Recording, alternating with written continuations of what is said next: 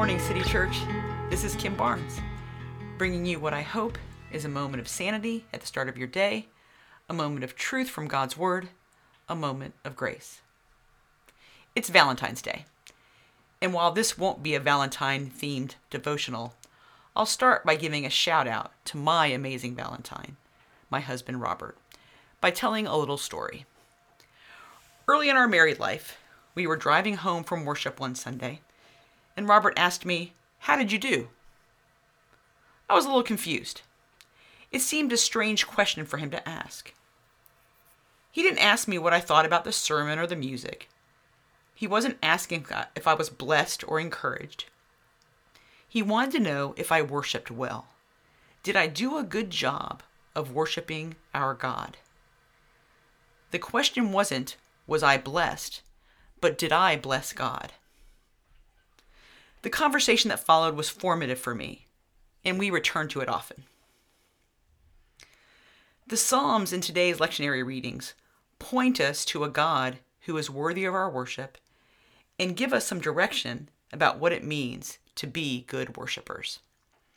I encourage you to read them all, but I'll read a few highlights. Psalm 95, 1-7 says, "O come, let us sing to the Lord. Let us make a joyful noise to the rock of our salvation.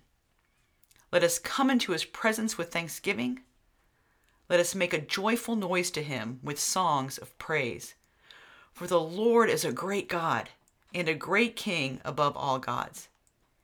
In his hands are the depths of the earth. The heights of the mountains are his also. The sea is his, for he made it, and his hands formed the dry land. O come, let us worship and bow down. Let us kneel before the Lord our Maker, for he is our God, and we are the people of his pasture and the sheep of his hand." Then, in Psalm 96, 7-9, we have, "Ascribe to the Lord, O families of the peoples. Ascribe to the Lord glory and strength. Ascribe to the Lord the glory due his name. Bring an offering and come into his courts. Worship the Lord in the splendor of holiness. Tremble before him, all the earth." And then Psalm 98, 4-6. "Make a joyful noise to the Lord, all the earth. Break forth in joyous song and sing praises.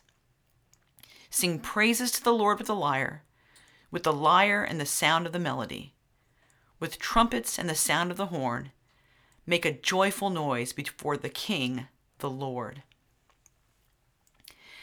These passages offer some instruction about how to worship well. 4 things stood out to me. Worship is corporate. Did you hear the plural pronouns? Us, we.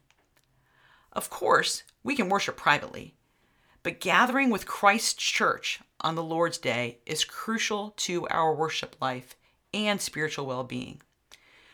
We learn how to worship as we see others worship well, and others, including our children, learn to worship as they see us worship well.